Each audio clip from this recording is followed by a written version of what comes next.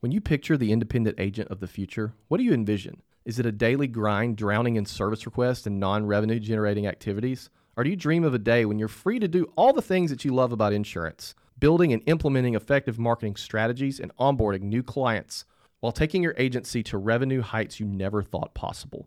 Well, my friends, the future is now. With the premier independent agent self-servicing platform, Glovepox, you can finally get back to what got you into insurance in the first place, the freedom. Let the Glovepox platform deliver an amazing customer experience to your policyholders with direct-to-carrier connections. This is not connecting to your management system or anything like that, guys. This is direct connection with the carriers. With Glovepox, you can finally take back what you love about being an insurance agent and watch your revenue skyrocket. Schedule your demo with Glovepox today. Make sure you mention the Insurance Guys podcast for 20% off of your monthly subscription for life. Insurance agents from around the world, welcome to the Insurance Guys podcast. My name is Scott Howell, your fearless host and leader, insurance agency owner and insurance evangelist for I Protect Insurance and Financial Services, based out of Huntsville, Alabama. And before we get started on today's episode, please help me welcome. He is a 6'3" sophomore from Miami, Florida, first team All-American, Rivals 5-star recruit. He is a fantastic insurance agent, great American, and my friend. Ladies and gentlemen, please put your hands together and welcome the incomparable Mr. Louis Gazatua. How are you guys? I'm doing great, Scott. That doesn't get old, man. I can get used to that. I got the goosebumps going right now. I should have got a haircut 2 days before because I appreciate that. We have got so much to talk about this afternoon. So much to talk about. So, ladies and gentlemen, I need to introduce to all of you an idea that I had 6 months ago that I'm still working on. When I met Gaz back, I guess it's been about 2 years ago, I told him he was one of my top 5 favorite people that I've ever had an opportunity to meet. And I think about him a lot, but I don't get to talk to him very often because he and I are both busy. We got kids and wives and businesses and all this other stuff going on. So I decided that he needed his own lifestyle brand. And my first order of business is I spent about 3 days working with some graphic designers, and I'm still not sold on the logo, but I am in the process of creating the top 5 men's lifestyle brand. And it is all going to be based on my friend, Louis Gazatua, because you, sir, deserve a lifestyle brand. You know what? You fired me up, by the way, and you showed me the prototype because I saw you send me a DM on Instagram. Dude, I love it, man. I'm all about it. I will wear it tomorrow. I wear it every day. It'll be part of my uniform. So no pressure, but I'm all in, man. So here's where I am with it right now. I'm about to fire you up even more. And by the way, guys, the lifestyle brand is this. It's confidence. It's charisma. It's effortless. It's seductive. It's masculine. It's timeless. That is the essence of our lifestyle brand that we have. Now, I have produced 5 top 5 hats. All 5 of them except one, and I meant to wear it today. People have wanted them. I want that hat. Give me that hat. My son reps the top 5 hat all the time. I love it. All the time. So I'm in the process. I have a scent for our body lotion, our aftershave that I'm serious. I swear to God, I need to send it to you because obviously everything that gets done with the top 5 brand, because it's your brand, has to be approved by you, right? I can't do anything with the brand without your approval. I'll give you full autonomy. And actually, if we're going to launch it, I will go to Huntsville, Alabama for the launch party. I promise that. I love it. I'm going after for that because this is not something I'm holding lightly at all. So one thing I do need your help with is a tagline. You know, at first, I love your tagline that needs to be on every T-shirt in America. If you can't tone it, tan it. Correct. But I don't think that works for the lifestyle brand. We need something that goes top 5. You know, I can't tone it, tan it. It's more of but it's a lifestyle, right? It's something I figured out when I was like 19 years old, going to the gym every day. I figured there are a few things, no matter how many pull-ups I would do, it wouldn't matter. But the more sun I got, and the more tan, the more confident I got. I just felt like, that was one of those things. So I'll come up with a different tan line. Actually, when I get a boat, it's going to be called No Tan Lines. That's the boat that I'm saving money for. But I'll get you a tagline. I'm going to tell you the other area that I'm really going to need your help with is our clothing line, because your style is so, I love your style, but you're going to have a lot of input in that. And then, of course, once we get this thing rolling, we're going to need to do salad dressings, food, drinks. We've got to have a signature drink. And then the last piece of the puzzle is both an app for the Top 5 brand, where you can, buy all of your Top 5 gear, and then a credit card, which I'm hoping, what I want to do is partner with American Express and come up with a Top 5 card. That's what I want to do. I don't want to sell insurance anymore. You got to be fired up, Scott. I'm talking about a billion dollar idea here. I'm with you. I'll sell a little side on the commissions every month, a little on the residual side. I'm going to put it into the apparel shop.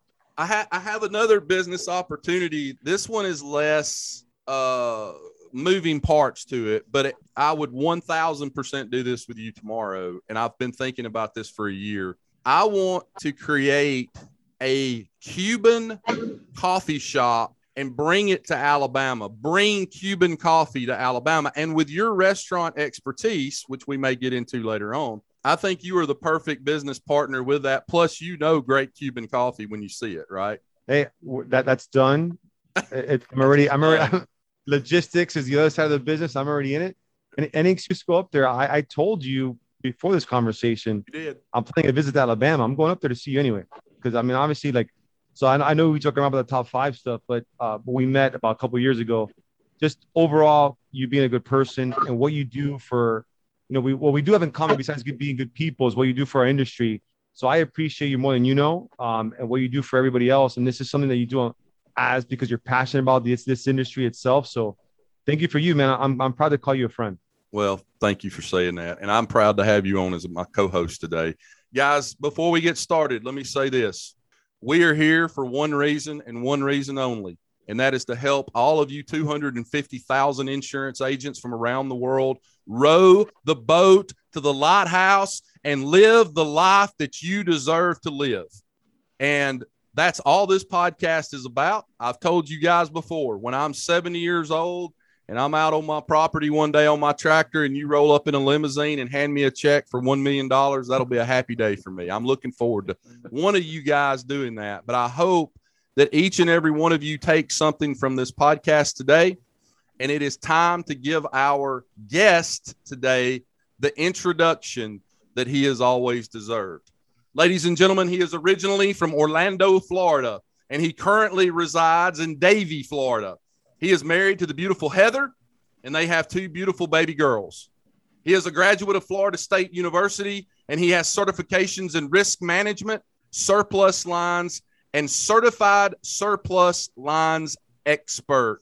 He's a 24-year veteran of the insurance industry with carriers like Western World, AIG, Hull & Company, and for the past 10 years, he has served as a senior underwriter and currently as the area president for risk placement services. Ladies and gentlemen, it is my profound honor today to introduce to you first-time guest on the IGP, Mr. Al Geraci. How are you, Al? Good. How are you? Thank you for the intro. Man, thank you so much. I wish I had like that intro music, like the Yankees, Thank you so much for being here today. I really appreciate both you and Top 5 coming on the show today. And, he's the one that introduced me to you a few days ago. And we have a lot to talk about because as the 3 of us spoke about before we got on this podcast today, there's just a lot of things to talk about in excess and surplus insurance, right? And there's a lot of agents out there listening to this that maybe haven't really deep dove into excess and surplus because they're not in hard places like Texas, Florida, Alabama now, where they have to really call on brokers and get excess and surplus lines. So talk to us a little bit about your experiences and get in my DeLorean for a minute and just talk to us about how you got in the industry and bring us up to today. And then we'll start talking about excess and surplus. First of all, thank you for having me. Thanks for Lewis reaching out. I'm very passionate about insurance. I've spent my whole life in the excess and surplus line side, but I love insurance in general. So I'm more than happy to come on and hopefully I can help people either understand or easily access the excess and surplus lines marketplace, because I do know it's a little bit of a mystique and sometimes frustrating process. So I started. I went to college as undecided. I had no idea what I wanted to do. Actually, I wanted to work for Sunbank, which no longer exists. They seemed like they had a pretty good setup, and I realized I wasn't that great at math. One of the classes you had to take was Intro to Risk Management, and you just knew, like, the little thing just clicked. Everything was exciting. It was law, it was contracts, it was fraud, crime, everything, numbers in the sense of statistics and probability. So I really got excited. I finally was like staying up at night trying to finish my degree. And Florida State has a great RMI program. There's a bunch of schools now that are doing it. The industry needs a lot more professionals into it, so they're serving that need. I started as a wholesaler in Florida. Wholesale, for the most part, is family, relationship business. I loved that aspect of its creativity. As being a future millennial, things weren't happening fast enough, so I hopped around a couple times early in my career, which I wish probably I wouldn't have, but I moved to New Jersey, was a carrier underwriter for a while. Then I moved to the city as a Florida boy, born on a dirt road. The idea of working in New York City, if you can make it there, you can make it anywhere, was very attractive. So right. I went over there, and then, I met my wife, and we returned back to Florida. So I've been in wholesale the whole time. I really enjoy it. I love the creativity, the entrepreneurial spirit of it. And I've never worked retail, so I have a great appreciation for what retailers have to go through on a day-to-day basis when facing clients. But as far as being on wholesale, I really enjoy the relationship aspects of dealing with. There's a lot of people I've dealt with since 1997. I deal with them to this day. And so that part of insurance I really enjoy. That's awesome. So tell our audience today, let's just start with a start and end with an end. For the guys and girls out there that maybe they don't ride a lot of excess, or maybe they don't ride any, maybe they're in the middle of the U.S., Midwest somewhere, and for whatever reason, they're like, what the hell is this excess and surplus stuff that you're talking about? Now, for some of us, we ride it all the time, so we know exactly what it is. But talk a little bit about what excess and surplus is. Yeah, so excess and surplus lines, in big states like Lewis and I, Florida, Georgia, Texas, California, it's a daily exposure that you have to it. But officially, it's the safety valve of the insurance industry. So your primary market should be your direct markets. You have the most control, you earn the most revenue from. You have an opportunity to build a lot of relationships, maybe possible some incentives on the backside. But what do you do when none of those will offer you terms and you have a client to serve? So rather than letting that business walk out the door, you would access a wholesaler who would access the excess and surplus lines marketplace to the markets that we represent. And traditionally, in the good old days, it was mainly for market access. The only reason that you would go to a wholesaler is for market access. It's markets that you did not have direct access to. But with the modernization of insurance and how things are moving a lot faster than we want, wholesale had to raise their game. And so now it's more about expertise, specialization, product innovation.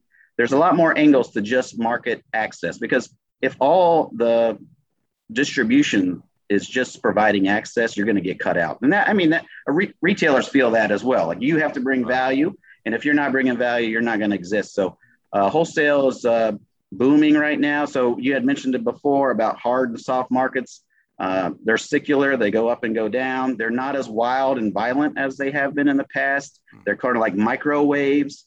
But what they say is it more competitive or less competitive? So to a certain degree right now, depending on what industry you're in or what state you're in, the market is either more competitive or less competitive than it has been. So in Florida, for instance, since 2005, which was Wilma, we've been in pretty much a softer market. It hasn't been a soft market, but softer, where the expectation is that plenty of markets were fighting for your business, both admitted or non-admitted, and you are most likely getting a reduction or broadening coverages year after year after year. Then with Irma, with the financial situation, with unrest in the in the world. There's different reasons why the scales tip, but then we started working into a firming market. And then in a firming market, the admitted markets are super tight.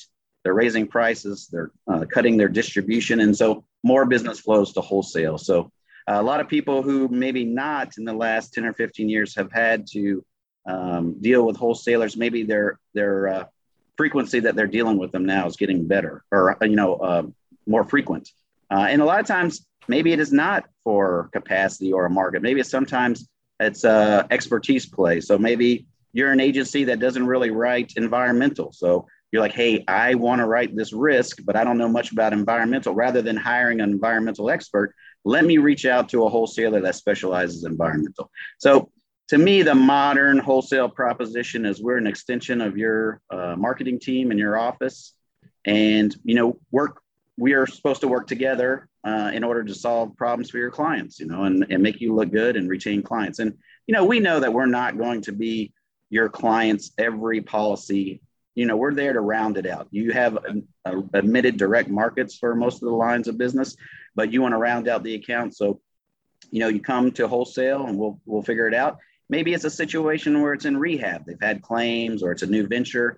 You send it to wholesale. We figure it out. We rehab them. We clean them up. And then you move it back to admitted market. But ultimately, the goal is to provide solutions to your clients and make you look good. So let me ask you this. I had a lot of questions for you today. Question number one that I had, and I'm sure Top 5 has got some as well. And I'm specifically asking you this because of your expertise as a senior underwriter and the fact that you've been in that chair a lot in the past.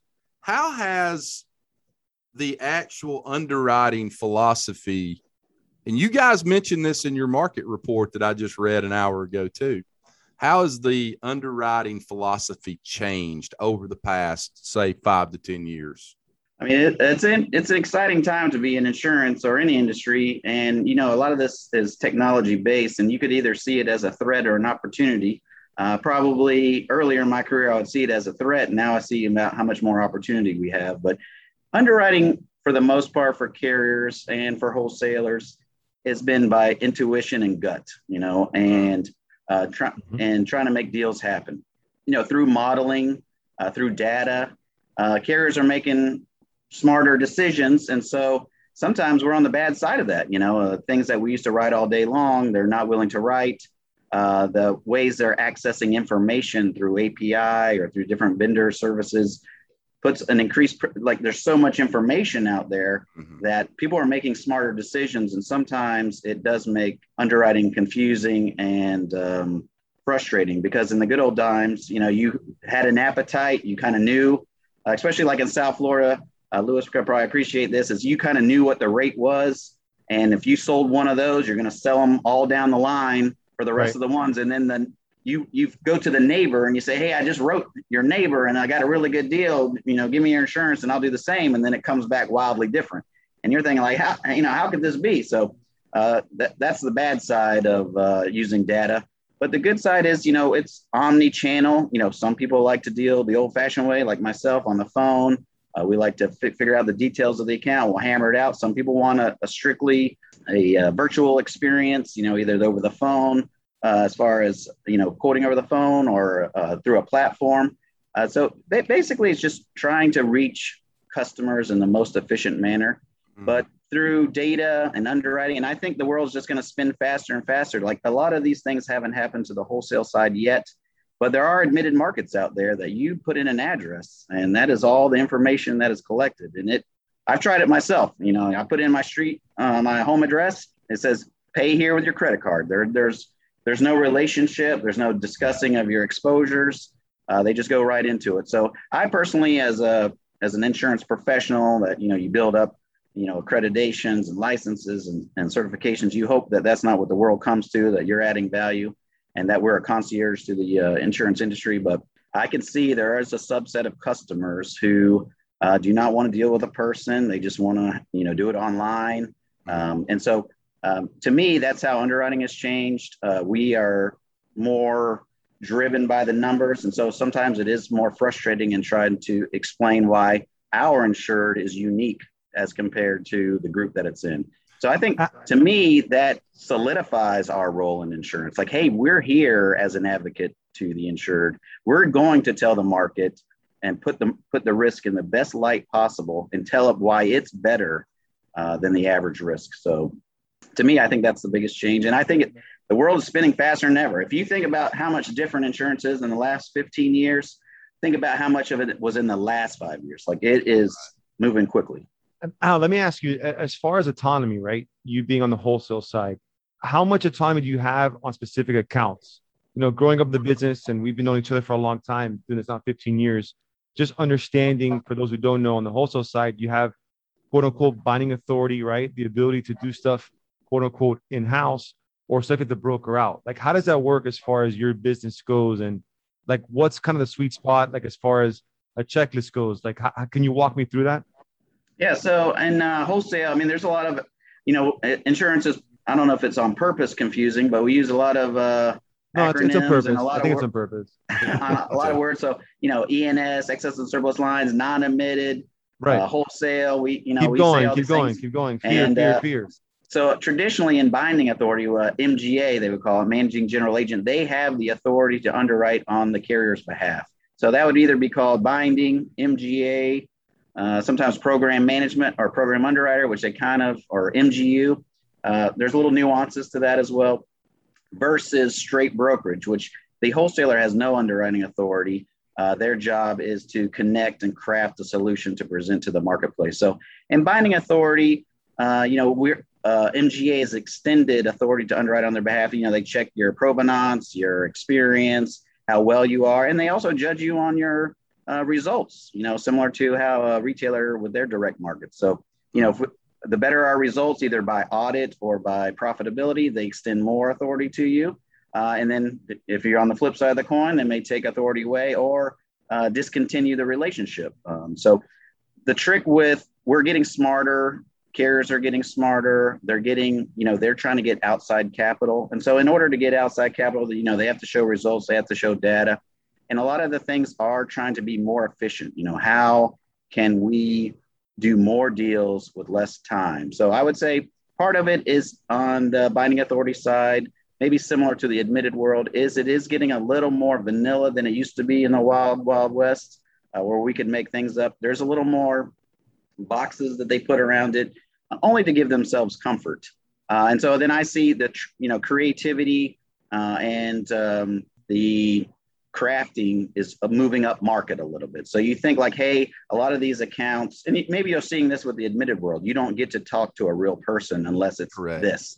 Or say like the banking world, like they're going to charge you to talk to somebody. You have to use the ATM for everything. So I do think that's going to happen in insurance, just because there is a lot of frictional cost in insurance. Hey, we have to do a retailer, you have to do with a wholesaler, you have to do a carrier. There's regulation we have to abide to. So there is a lot of frictional cost in insurance, and whether it's insurance or an outside industry is going to figure out like, hey, we can make money in this business if we can figure out how to do it a little bit smoother. So, you figure like a Google or an Amazon is, possibly like licking their chops on some of this. Now, we all know that it's a lot more difficult than they think it is. Right. But at a certain point, there will be a subsection of business that will be done automated. And, look at us. What is the most expensive thing that you've bought online that you never touched, that you never tried on, that you've never felt? Everybody has kind of like a cap to that. And so they will not spend a great expenditure on that. And so you see like a small business, maybe they would. Now, if you have a decent sized business that has some unique exposures, you're going to want to deal with somebody. You want to have a number to call, like, hey, Lewis, what's going on with my deal? Like, hey, like we just did this. We have this plan for next year. How should I prepare? There's definitely customers who are going to say, I'm willing to involve an agent and I'm willing to pay more because I want somebody to talk to. Now, on the surplus line side, right? How much of a factor or how much weight do you put on creativity, right? Because we know, like, we've done stuff before as far as the hard to place markets, and not just claims, but new ventures. Things are, cat exposed areas. Like, how much of it do you weigh on as far as creativity on the agent side to be able to help you to sell the account? Like, how much? Because obviously a lot of us are used to in a perfect world, be able to go online, get a quote, move on, and so on and so forth. But how much do you put on as far as the agent side that makes your life easier to be able to sell these hard to place accounts? I mean, to me, where it all starts is a relationship. I know we mentioned it a couple of times already, but if you are able to find a wholesaler, or a wholesaler is able to find a retailer where you have a close relationship, where you can talk things out through first, hey, I have this deal. What kind of information are you going to need? Are you versed in placing these kind of deals? You get kind of that relationship where you've officially decided we're on the same team. If you're decided you're on the same team, I'm able to, like a project manager, tell Lewis, say, hey, I need this kind of information. As long as we can do this, we're going to be able to bring it home for you. And when we come to the marketplace, I personally believe if there is not some sort of exception or some sort of thing crafted, the competition is going to have the same thing that you have. And so It's a super competitive world in insurance. You know, there's thousands of agents, as you guys know, there's tons of wholesalers. There's not a lot of carriers, but, you know, we're all competing for that, and it's fierce, you know? And I say part of a good wholesaler is, you know, prepping the retailer for what kind of the process is going to be, what they're likely to ask. And then on the flip side, Lewis, whether he was going to ask me directly or not, it's my role to explain it to him, to say, hey, this is what the insured might ask this. This is what you're going to tell them. Hey, make sure you bring up this point. I see what they're competing against. You might want to bring up that. And I think part of, Scott, what you had mentioned before, the position papers or white papers that we do or our competitors put on are a really great example to help a retailer be able to sell to their insured, like, hey, yes, this has gone up a lot, or hey, there's restricting coverage, but these are the reasons that are in the marketplace, and I did market your account, and this is the best terms that the market would bear. To jump into one thing is I made a lot of mistakes early on when I got into the business. And can you talk about, so as a wholesale broker, right? A lot of wholesale brokers have access to the same markets. I mean, what is the best way? So the mistakes I made early on was I get a submission and send it out to multiple wholesale brokers, right? And then I piss everybody off. And I didn't know I was pissing everybody off, but I pissed everybody off because you got it, right? And all your three competitors got it. And I didn't understand that. It was more of, I'm trying to do my due diligence. So, you know, can you tell me what would be the 101, right? Why and how should you market accounts to wholesale brokers? What would be the 101? So I don't get yelled at, or people don't get yelled at like I did multiple times. Yeah. Well, you know, wholesale for the most part is an agency model. I mean, we're here to write business. We want to win, you know. I know a lot of times when you're dealing with a wholesaler, you feel like they're putting up perception is that they're putting up roadblocks to write business. But in order for us to keep the lights on, we want to win as well. So there's an incentive for us to help you out and come through for you. So my advice, I think one thing in insurance is we jump into bed really early. We say, hey, send me a submission. We do it. You know, on the wholesale side, we need to do a better job in making sure we're aligned with what the retailer's doing. Like, do you have room for us? Are you happy with who's servicing your business? Are you getting market access? Are you getting the kind of service that you need to do your business? And on the flip side, retailers, especially, you know, you see like an established one, or maybe like now in the life cycle that Lewis is in, he's interviewing the wholesaler before he's going to give him a submission. Hey, what are you good at? What is your go-to markets? What do you have unique that nobody else has? So I think in the early days, you're just so excited to write some business, you know, let me send it out to some wholesalers. But we're the same way, you know, hit ratio, you know, we have all the same metrics that everybody else does. And so to me, now that I'm, you know, more mature, got a couple gray hairs here, you know, it's more of an interview where you say, hey, is there an opportunity for me to service your business? Or it sounds like your needs are being met, move on. So what I would say to me is if I was a retailer, I've never done retail, but if I was a retailer, find 2 or 3, what I would call a generalist wholesalers.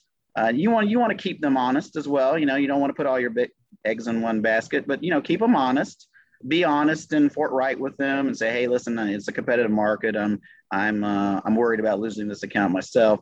And then in addition to, you know, and then it'll be a battle of the you know, it's competitive. So, you know, it's business. Whoever wins all the time, you start to build a relationship with you. And I feel like you would be a lot further down the road if you built a solid relationship with 2 or 3 wholesalers. It's predictable. You know their accounting system. You know how they handle their claims. You know how long things take. You know, you feel very comfortable. You don't have that anxiety of dealing with a bunch of wholesalers that you're not used to. In addition to that, if you are a specialist yourself, like if you're into trucking, if you're into hospitality, if you're into professional lines, if you're into roofers, then you search out wholesalers that are specialized in that. So that brings a lot of value to the table for you. And I think as a retailer, keeps you efficient. You know, there is a cost in trying to keep a lot of markets happy and trying to feed a lot of markets. And so to me, I think it's the relationship, it's the interviewing, it's the asking. I personally, the way I like to do it is to have a conversation first and say, hey, what are you up against? What kind of information you're going to need, versus making you fill out a lot of paperwork in advance for me to just tell you like, hell, we need a different application, you know, because a lot of markets, especially as the market firms, everybody wants their own application, you know. Yeah. Before in the soft market, nobody heard it. What's loss runs? I never heard of that. And now it's mandatory, you know. So loss runs. Yeah. Hey, Al, I got to stop right here because Top 5 said something that made me laugh. So I got to tell this story. It's a short story. And then I've got a question for you. So as everybody knows, we went fully independent last year. We had worked with some wholesalers before then because as a nationwide principal agent, they'd given us a letter of authority to write commercial through whoever we wanted to, probably 5 years ago. So we'd started dipping our toe in that water. So about a year ago today, we got some risk that we knew. The longer you do this, guys, if you're not in excess and surplus, you kind of know when you get a risk, if it's going to need to go excess and surplus. I mean, if some guy calls you and says, hey, I've got an electric bull riding manufacturing plan I need to get insured. Allstate Insurance ain't writing that, guys. Hate to break the news to you. So to Top 5's point, we've got, Al, you said it earlier, I think we've got 3 major wholesalers, and let's just pull the curtain back for them. Not always, but most of the time, a lot of them have the same carriers that they're all repping, whatever you want to call it. So we fill out our accord forms, and we send the accords to all 3 brokers, all 3 wholesalers. Mm-hmm. And I guess it was the following day we start getting calls from some of these underwriters, and they're like, what in the hell are you doing? And we're like, we just sent you a risk. And they're like, dude, we know that you sent this to so-and-so and so-and-so. Before you know it, you've pissed them off. Been blacklisted. They don't want you to waste their time. Mm-hmm. And they just don't know how ignorant we are and that we've only been an independent agent for about 2 weeks. So you have to be careful when you're developing these relationships. And that rolls into my question for you, Al. When you're talking about developing relationships with wholesalers, for the most part, what you're speaking of, and correct me if I'm wrong, but is that underwriter that you develop a relationship with who behind the scenes is working with the carrier underwriters for each carrier that he feels like you need to go out to. Is that right? Yeah. Yeah. Also on like a secondary notice too, is, these carrier underwriters, if they've been around long enough, they see the accounts. And when they see the accounts come in from multiple wholesalers, they kind of get turned off too. So sometimes does you a disservice. I know you weren't going out that way to do it, but obviously wholesalers, we trip over ourselves sometimes, but carrier underwriters do say, hey, we've seen this account multiple times this year and we're going to take a pass. I mean, and now to jump in real quick, that's kind of the same concept, right? Looking at us on the retail side, when we have insureds, right, try to call 4 different agents. It's the same concept, just kind of working at a different level. Correct. And it's the same. So how do you explain it to somebody who's never done it before, right? Well, I just want to get a quote. Why do I work with 4 people when I'm working with 3? So it's an interesting, not dilemma, but call it whatever you want to call it, but a dance move, but it's navigating those waters and building the relationships important. Because, Al, for example, like, you deal with your Western World underwriter, right? Scottsdale, that's your underwriter. So it's almost like you got to deal with them just like we got to deal with you. And then we want to be able to send you quality submissions to be able to bind. How do we get our submission on top of your desk, right? Where we're not just, our hit ratio is important, but we want to be important and on the front of your desk. We want to want that value play that we want to buy in that account.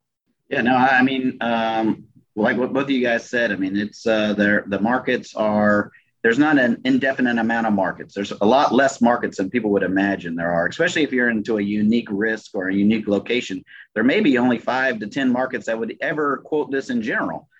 So part of it is, yes, wholesale is super competitive. There is a lot of similar markets. Every wholesaler has a little bit of a unique product or carrier or maybe even process. But a lot of times it just comes down to that relationship and speed.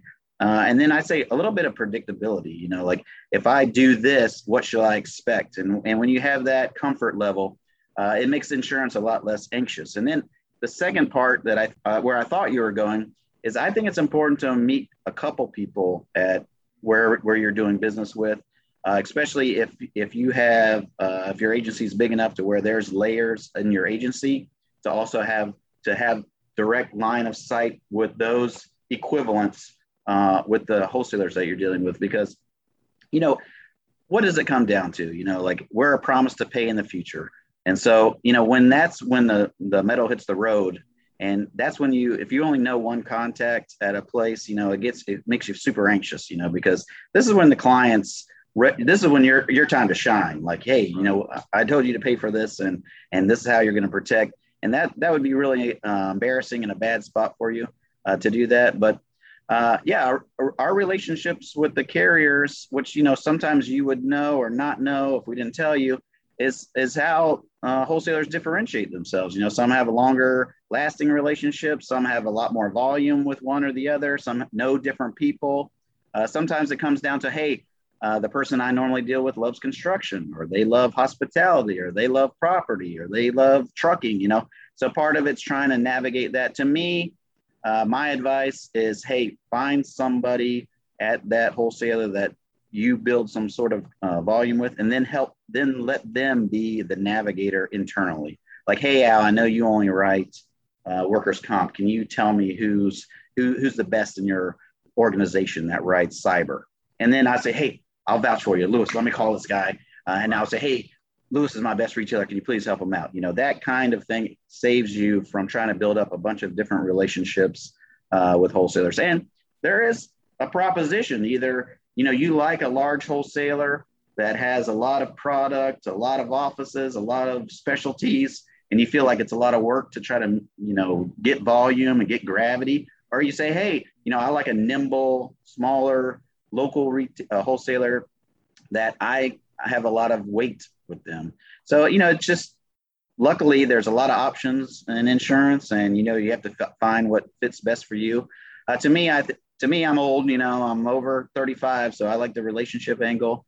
But, you know, there's a whole new generation out there that's texting instead of faxing, and through, you know, email. You know, that was a game changer. You know, before it was fax, and you'd have to fax your submissions in and fax them back. Now through email, you could deal with anybody across the country, and you would have no idea if they were in your backyard or not. So, hey, I'll tell you one thing I love about excess and surplus. So when the three of us started in the industry years ago, I think all three of us started at different times, but it's been over 10 years with admitted carriers, with like the Blue Bloods. You had a relationship, you know, you had a personal lines underwriter, you had their number and you could call, and same with commercial.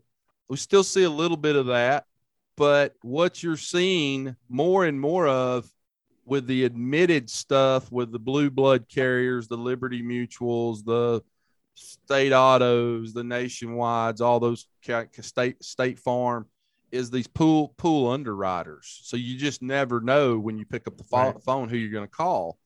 But with excess and surplus, typically, like you just said a minute ago, you do have, if you'll work hard enough and develop a relationship with an underwriter, you can speed dial them and say, hey, I need help on this account.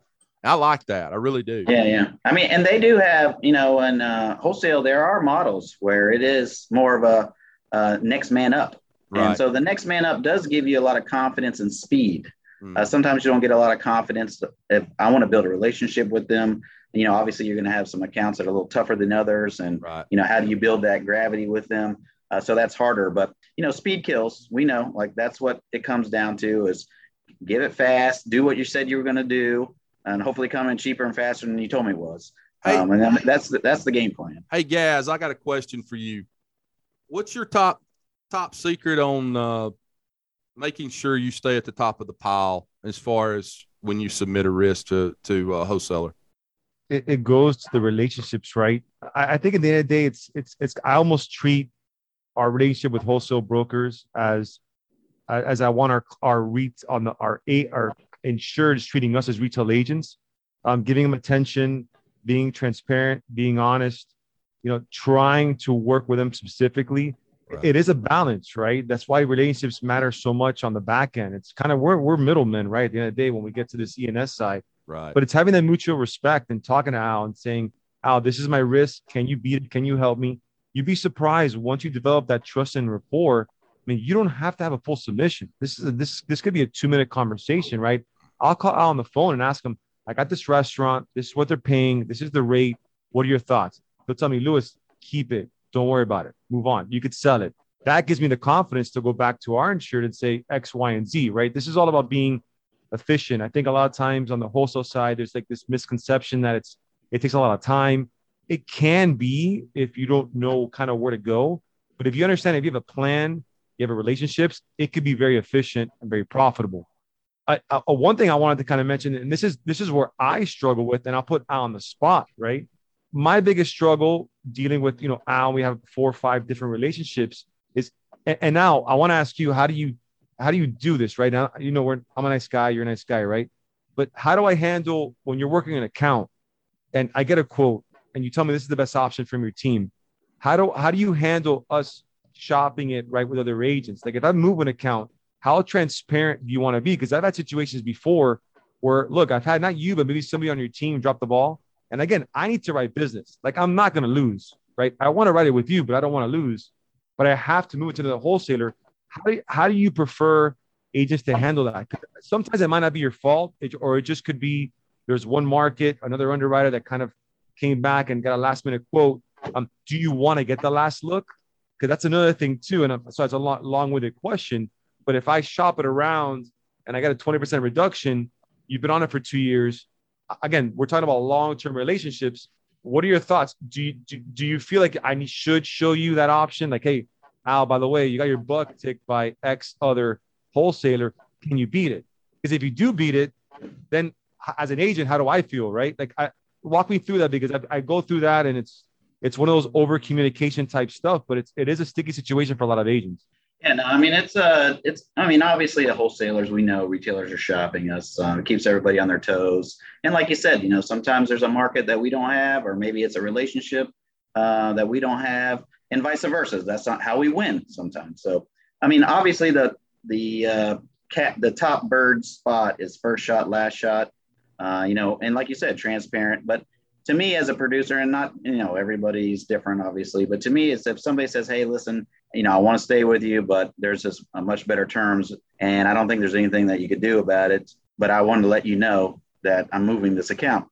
Obviously, it takes a lot of time to do that, and maybe you would reserve that for your best relationships, not to harm it. But, wholesalers, we know that we're competitive. If we don't bring our A game, somebody is going to do it to us. I think that goes a long way, just like when you have to deliver bad news, you do it over the phone versus hiding behind email. But those are, it's person by person. But I do think, our outcome is in your hands on new and renewal business. We can bring it all the way to the end, but you're the one who's taking it across the end zone, And so we know without you, we're not going to be anything. So, part of our job is that we have to come through for you. And we know that you got to eat, and protecting your relationship with me would cost you a business. You're not going to do that. We understand that. So it's a competitive world. I would say if you have a long-standing relationship, last shot's always nice. But, obviously it takes a lot of work to go back and forth to do that. But on the flip side, I'd 100% agree with you that if you come back in the last minute and say, hey, Al, I got this other quote, and you say, hey, I can beat that, then you're wondering, like, well, why didn't you beat that before? Right. So right. There's so many circular arguments in insurance, it's like, why is it excluded? They don't have that. And I'm like, well, that's why we're excluding. Well, if we don't have it, why do you have to exclude it? So it's like, it's one of those things where it could go around 100 times. But I do agree with you, and I do think part of how wholesale and retail could work better is, like work a day in wholesale, and then wholesalers work a day. Like, I've never worked in retail, so I don't know what it's like to have to face a client with a 20% increase that's been clean for years. Or I don't have to say, hey, I know you had full A and B, and I know you've never had an assault and battery claim, but now I have to give you a sublimit, or have to tell them that the claim is not covered. I've never had to do that, so I don't have the empathy. I'm empathetic, but I've never had to experience it myself. And so I do think wholesalers and retailers could work better together in that sense. But I agree. We do appreciate that you have to win, and you have mouths to feed yourself. And I would say if that person's really upset, then, at some point it's also a reflection upon them. Maybe it didn't get as priority, or maybe just say, hey, you beat me fair and square. We'll shake hands and we'll try again next year. But there's a lot of characters and personalities in insurance. So I personally like it that way. But I mean, we're aggressive. We want to win too. So I mean, not to say that it's business, but people do take it personally sometimes. Al, I want to, as we're getting towards the end of this podcast, I have to do this. I want to do this real fast. The Insurance Guys podcast is powered by Glovebox. Glovebox is the only mobile app, well, not the only, but it should be the only mobile app in the insurance industry for independent agents. You can go to our website, my website, iprotectinsurance.com. We now have a Glovebox client login on the front of our website that they can actually log in, get their deck pages, get their auto ID cards, plus the mobile app to go on their telephone, their smartphone. So, guys, if you love the podcast, if you listen to the podcast, do me a favor and at least go out and get a demo of the Glovebox app and see how it can help your clients and help reduce service costs in your agency. Now, with that said, I have 5 industries here. We're going to do the Glovebox 5 industry summary of where we are middle of 2021 and kind of an outlook moving into 2022 on these 5 industries. And we'll just summarize it because I know each one we could probably do a 4-hour podcast on. But number 1 industry, Al, help us out here, construction. We're going to see rates go up, go down, stay the same. Where are we at with that? I mean, I think overall we're in, firming. It's not as firm as it's been. And obviously you're going to have states by states and different classes of construction. But, pretty much anything like envelope, roof, windows, doors, any multifamily, those are always difficult. But, there are markets that are willing to write that business. And, different states have different legal climates. But I would say it's still firm. It's probably not, we haven't got to a soft market. I mean, eventually at some point with profitability of carriers, once they return to profitability, you also have investments, the investment world that will cause the market to, soften and to be more, like I was saying before, more competitive. So the idea when your client has multiple options, then that's a competitive market. Right now, in some cases, there's only one option. So, it's uncompetitive. And the more that it's uncompetitive, you lose a lot of leverage against the marketplace, So that's the idea. You are seeing people on the sidelines starting to recoup, group up. There's a lot of movement in insurance industries as far as the heads of carriers are moving around, the product leaders are moving around. So everybody's kind of lining up for when the market does change to release some of that capacity to the marketplace. But I would say best in class risks, you would still have a lot of options. But like I said, some of those troubled classes or still be a firm, I would say. Yeah. Next one, Glovebox code number 2, habitational. So habitational, as Lewis knows, especially in Florida, is tough. Assault and battery is the hot topic. There's a lot more. Trying to get a sublimit, we got to twist your arm. It's like you got to give your firstborn and promise X, Y, and Z. I mean, it's a problem right now. So the part of the issue really is, obviously insurance, it gets painted with a bad picture here, but really that's the legal climate. There are some people who believe if there's multiple gunshots, each bullet is its own occurrence.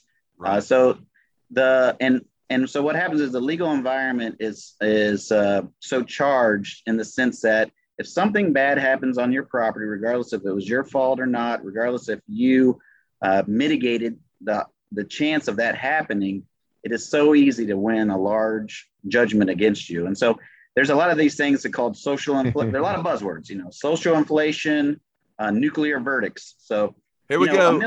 $1 million doesn't get people out of bed anymore. You say like, hey, unless it's like $10 million, I'll open my eye. But if it's under that. And so, you think about a apartment complex or a condo, they do what's required in their area, and they're a good risk. And then something terrible happens. I mean, we've had them before, right? There's a shootout in the street. Nobody lived there. Nobody was visiting somebody there, and they will tag all the properties around there. And you feel like, how is that the insured's responsibility? But unfortunately, the way that we are, insufficient lighting will be the way we are in the world is it's so easy for attorneys and for juries to, punish insureds or carriers for that. And so, they're paying out millions of dollars and they're only taking in a little bit. So through crime statistics and through, there's different vendors that provide scoring. Carriers are starting to, especially in South Florida, like Lewis has mentioned, sometimes it's impossible to even get a sublimit. Strange enough, like Miami Beach, for instance, does not always score that well, where those are, high end, $1 million plus unit condo. 50 floors of $1 million unit condos, and it has a poor crime score rating. So there is some weird parts of that. And then that's where I would say it kind of goes back into, trying to paint the risk in the best possible light. And if there may not nothing that we could do, the market, that may be the best terms that the market may bear. Always when the premium goes up, people are more likely to listen and get creative.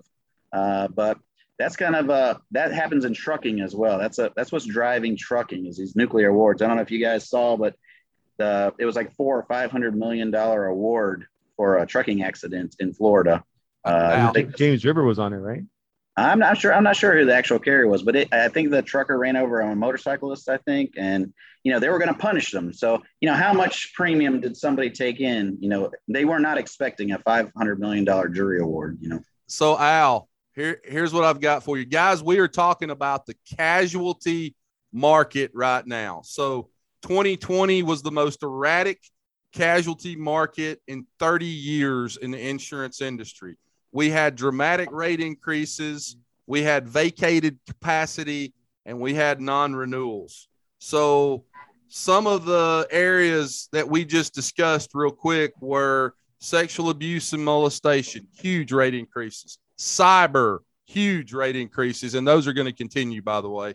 Assault and battery, those are especially in high hazard risk. But let me read you here. This is something I just printed off before this podcast. Top premises liability verdicts. Are you ready, guys? Here it comes.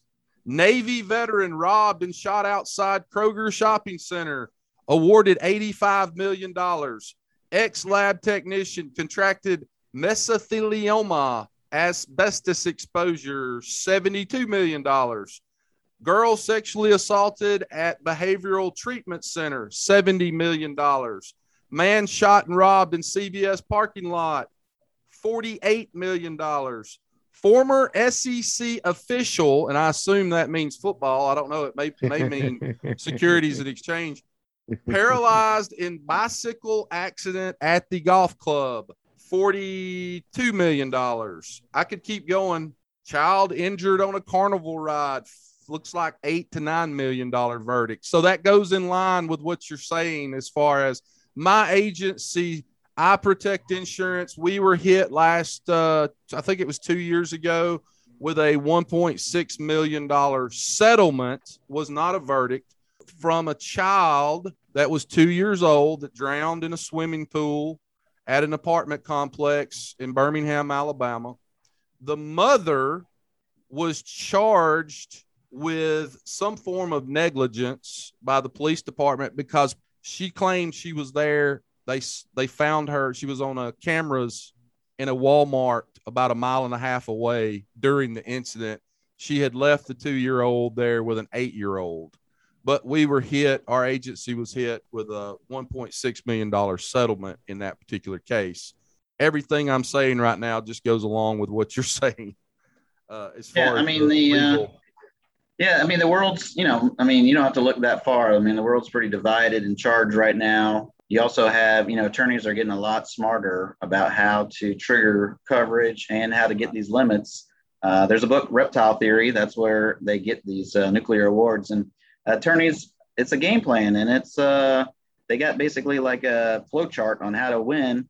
And the unpredictability of it for insurance carriers, that's where they get nervous, and that's when they start tightening terms and conditions and start increasing pricing. But the insurance marketplace definitely was soft, and from like 2000, it was like 15 quarters of reduction where, like everything is going up, gas, milk, the cost to adjust a claim. So it was a little bit unnatural that the pricing just kept going lower and lower and lower, but the market was competitive. So that's good for the clients, in a competitive market, maybe the carrier wasn't going to make money, but it was good for the client. Well, now it just swung in the other direction. So I'm sure there's probably accounts that Lewis has written over the last 10 or 15 years where, he could chart it out like, hey, down, down, down, down, down, where no major changes to the insured. And then all of a sudden back up again. And you're saying, Well, hey, listen, you're still lower than you were 7 years ago. They don't want to hear that, of course, but on the renewal proposal, trust me, we map it out just to remind people, because we have a short-term memory, right? It's still less than it was 5 years ago, but I got to remind people. As more carriers enter the marketplace, as we make it attractive for the carriers, that helps out the insureds. The flip side is we have to perform and they have to be profitable. I mean, there are for-profit companies, so they want to make money as well. And the better that they can predict with accuracy what their claims exposure is going to be, the more stable the marketplace will be. I think a lot of it still has to go down to like relationships. If it's a customer of yours, say it's one of Lewis's best customers, he has a very close relationship with him or her, and then it's with a wholesaler or his direct market has a direct relationship. I think claims sometimes can be handled a lot more gently. It doesn't have to be confrontational. It doesn't have to be in a confrontational manner. And that's where you start getting the attorneys involved. And I think that's where if you look at where the dollars go, the claims dollars go, very rarely does a majority of the payment go to the insured. It's funding other vendors. And so, which is without them, they wouldn't need insurance. So, we're in this together. But I think a lot of times, especially for instance, like homeowners is very difficult in Florida. I think a lot has to go down to the relationship. If we had a better relationship with the retailers had a better relationship with the insureds, a lot of this, they would know who to call. I even use my wife sometimes. If I was out of town and there was a claim, who would she call? Would she call a public adjuster? Would she call a restoration company? Or would she call our agent? Or would she call the company? And so you figure 50% chance she's not going to call the most efficient way to handle that claim. And we're all paying for it, through increased costs of handling claims. Hey, before we get off this podcast, I want to ask a question that I know is probably, if they haven't thought about it, as soon as I say it, they're going to be like, yes. And this question, Al, I'm sorry, is not for you. It's for my dear, dear friend down in Miami. So without getting too far into this, I know a lot of insurance agents, Gaz, are interested in hearing, because you guys at JAG have about half of Miami insured, and that is the truth. They do. They're one of the fastest growing, best insurance agencies in America. The day that the condo down there fell, made national news, obviously, international news. The very first thing I thought of when I saw it on the TV was you. And I thought, my God, please don't I think I sent you a text or something. You did. Please do not. Please tell me you did not have that insured. Tell our audience a little bit about just being there. And I don't know if you've driven by there, but just being in the insurance industry and being kind of not a part of that, but just being around it, what it was like. Well, it's interesting because when it did happen, and again, there are catastrophic things that happen on a daily basis. I mean, right now across the world, but it just feels like if you're not there, you don't feel as attached. I mean, this is 5 miles from my house, and then down here in South Florida, we're a big city, but everyone's somewhat connected. So the first thought was, who lives there? is it one of our insureds, right? Friends, family. I did have friends of friends who were, who were unfortunately in the actual condo association that fell. So they obviously passed away. So when that happened, I mean, it was a huge culture shock. And now we're seeing it now here down in South Florida. It's one of those things that should never happen. I mean, it's almost unfathomable, right? And then obviously now we're looking for answers. I mean, we can go on this for hours, right? In terms of what happened, but just that's going to change a lot. It's changing now every day as far as how we look at and how we're underwriting some of these high rises on the water. Right. I mean, you can't pinpoint of what happened, but the truth is it was an older building. You can call it lack of maintenance, right? There was construction going around it. We actually insured the condo being built next door. So there were all these things happen. It fell. It's unexcusable. Now it becomes that ripple effect is going to affect all of us in the insurance market. I mean, everybody on that building was excess and surplus lines, right? And if you go down the coastline, there's miles of associations that are very similar construction, very similar, just age. I mean, the characteristics are the same. So what happened? There's no answers. It's a problem. I mean, I could say what we're looking at, and I could be attested to this as well. A lot of our renewals on older condo associations, even newer stuff right now, it has been, talk about difficult. It's been overwhelming. I've lost more hair in the last year than in the last 10 years, right? I'm playing catch up. I got to figure out what's going to happen, but it's a problem. It's unfortunate it happened. I mean, we're still talking to people every day. We're looking at legislation change. I didn't know this. So I live in South Florida, right? The two biggest counties, Dade and Broward County, right? Where I live. I mean, they're the only counties in Florida that require a 40-year certification. So I didn't know this till the other day. So to think about every building in Florida doesn't have to go through any sort of process as far as checks and balances, it's ridiculous. So there's a lot of people they only have to get the building inspected every 40 years. 40 years, but it's a county inspection that they have to pass. That's only in 2 counties in the state of Florida. I mean, everybody else, I mean, it's just, it doesn't, I didn't know this happened, but it just, the fact that there's, we can go on to in terms of condo police, and this is everybody in every county, right? Who's doing what? It should never happen. It's unfortunate it happened. It's disappointing. I'm angry. I have friends, family who passed away in that building. I got a friend of mine who sold their unit the Friday, and that building collapsed on Tuesday. He's a buddy of mine. He's still in shock. A really good friend of mine. I mean, this stuff shouldn't happen, and accountability needs to happen. I mean, I can go on and so forth, but you did reach out to me the day of. Gaz, did most of the unit owners in there, were they using that building almost like an Airbnb, where they were not there, but they were renting it out through something like Airbnb? That is the norm. If you live on, especially North Miami on the beach, right? We have a lot of, we call them the snowbirds that come down here. Most of those homes are either retirement, places for people to retire, and or second homes where people can enjoy in the weekends, but they'll take advantage of renting it out to obviously everybody lives up north that comes down to enjoy our nice weather. So it is both.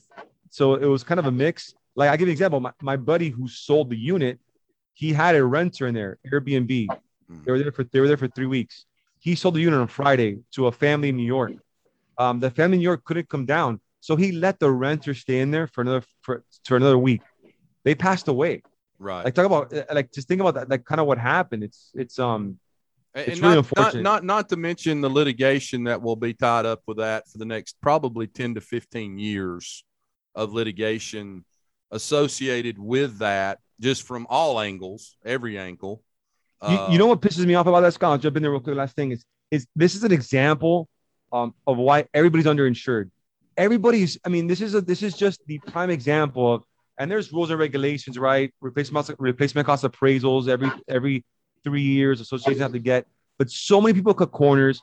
Everybody wants to cut corners on insurance, on the values. They want to save money, but they don't realize what could happen. And I can tell you right now, and I look at our book, we talk to clients every day, we can scream, I could be blue in the face, but most people undervalue the advice we give as agents of what they should do, right? They treat insurance like a commodity. That's got to change. Yeah. That's got to change. I mean, we're here to help. And this is an example. I mean, they were extremely underinsured. Most people are underinsured, and everybody's really tough until something happens. Right. So this is a huge wake-up call. And it honestly still bothers me that this happened. I had an investor in my office about 3 weeks ago, and he was giving me the all I care about is price. I mean, he's literally sitting across from my desk. And I said, yeah, all you care about is price until you have a claim, and then you want the most you could possibly get. And he Right. and when I said it, it shook him. He wasn't expecting me to come back with that. And he kind of cocked his head to the side and he blinked about 3 times. He's like, well, you're right. Yeah. I mean, what else can you say? But you're right. That's exactly what I want. The least I can possibly, the cheapest I can get when I get it. But then when something bad really happens, I want the most I can possibly get. And I think going back to and I'm gonna wrap this up, but just the mindset of us as an industry to stop looking at insurance as a commodity. Right. Like everyone just looks at it as a piece of paper. It's not. It's peace of mind. It's value. There's so many intangible things. That's even a word. I don't even know anymore of what you have to do. But if we could just change that mindset in terms of we're giving that ultimate peace of mind and look at it different, you wouldn't want to save a couple $100. I mean, it's blue in the face, man. I have this conversation on a daily basis. We all do. I know. Yeah, I hear you. Al, I want to say thank you so much for being on here today. Before we get off this podcast, Al, because I don't think we did a very good job of doing it, and I think agents need to know more about you and RPS. I mean, we write business through RPS in my agency all the time. You are one of the 3. I mean, you didn't know this before we got on this podcast, but you're one of our 3 brokers that we use at iProtect Insurance, and you guys are an 800-pound gorilla. I mean, you got a lot of capacity. You got a lot of carriers that you represent. Tell our audience a little bit about RPS before we get off the show, because I want them to know who you guys are and how to get in touch with you. Yeah, so like you guys know, just like in retail world, the big keep getting bigger. There's value and consolidation. So that's been happening a lot in insurance, especially in wholesale. So traditionally it was more family run operations, nationwide, more local. But in order to compete, in order to create new products, in order to have the technology, and technology spend, maybe even for you guys, is equal to real estate nowadays. So there's a huge cost. And so what they do is are consolidating. And so RPS was early on that train, started in 97, basically by acquiring quality firms that had the same culture and mindset. So there's over 3,000 employees nationwide, 70 offices, binding, brokerage, healthcare, executive lines, transportation, cyber. We have an online platform for those who like to do business online. We have a standard aggregation model. So we're trying to be in every tower of expertise. We know that people need expertise, bringing products. I'm in the Florida office, in the binding office. So we're here to serve our local agents in Florida, but we also have executive lines, healthcare, all those specialists in our state too. So it's a great company. The culture's there. Like I said, if there's somebody who needs access and you need me to be the navigator to find out who's in your state, just let me know. But it's we're primed for the future. The gas, we're our foot's on the gas. We're always trying to innovate. Like you said, there are some other competitors.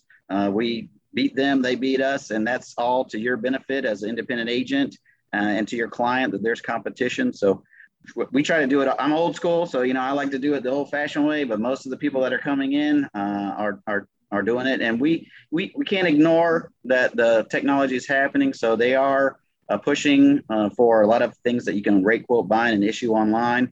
So that is coming, and I do think it meets a lot of efficiency models, even for retailers, because you guys are under the gun for expenses as well. So kind of like the future they expect is that you're going to enter in some core pieces of information, and it's going to be able to pump you out multiple products in order to cross sell. But it's a great company. It's the culture, I think, the people that care. Obviously, wholesale is under a lot of pressure right now. Maybe the service that you've gotten in the past is not as great because it's like a fire hose into the wholesale industry. So those relationships are really paying off now if you've built them over the years to get response. But if you're just coming into right now and you're not getting the love that you want, just give me a ring and I'll point you in the right direction. But our idea is to be the eyes and ears for you, an extension of your marketing department to help bring you solutions to your clients. Absolutely. Guys, as I end every podcast, rewards come from action, not discussion. Get your ass out from behind that desk today. Go out into the big bad world. create relationships, build relationships, make money for your family, for your husband, for your wife, for your kids' college fund, for your parents that are struggling out there. Go out there, figure out what your why is, and then go out and write good business for the companies that you represent and write good business for the agencies that you represent. Top 5, I love you. Love you too, man. Hey, Al, anytime you want to come on this podcast. I could go on. It's not like I'm afraid to talk, You just say the word and you're here. We really appreciate you being on. Guys, you are listening to the Insurance Guys podcast, and we love each and every one of you, and thank you so much for being a part of our family, and we'll see you back here real soon. Take care. Thanks for listening to the Insurance Guys podcast. If you need to know more about me or you need to get in touch with Scott, you can always reach me at theinsuranceguyonline.com or email me at scott@iprotectinsurance.com. And if you need to get in touch with Mr. Bradley Flowers, go to portalinsurance.com or email him at bradley@portalinsurance.com. Guys, we love you. And thank you so much for listening to our show and being a part of our family. And we look forward to seeing you again next week on the next episode of the Insurance Guys podcast. Take care.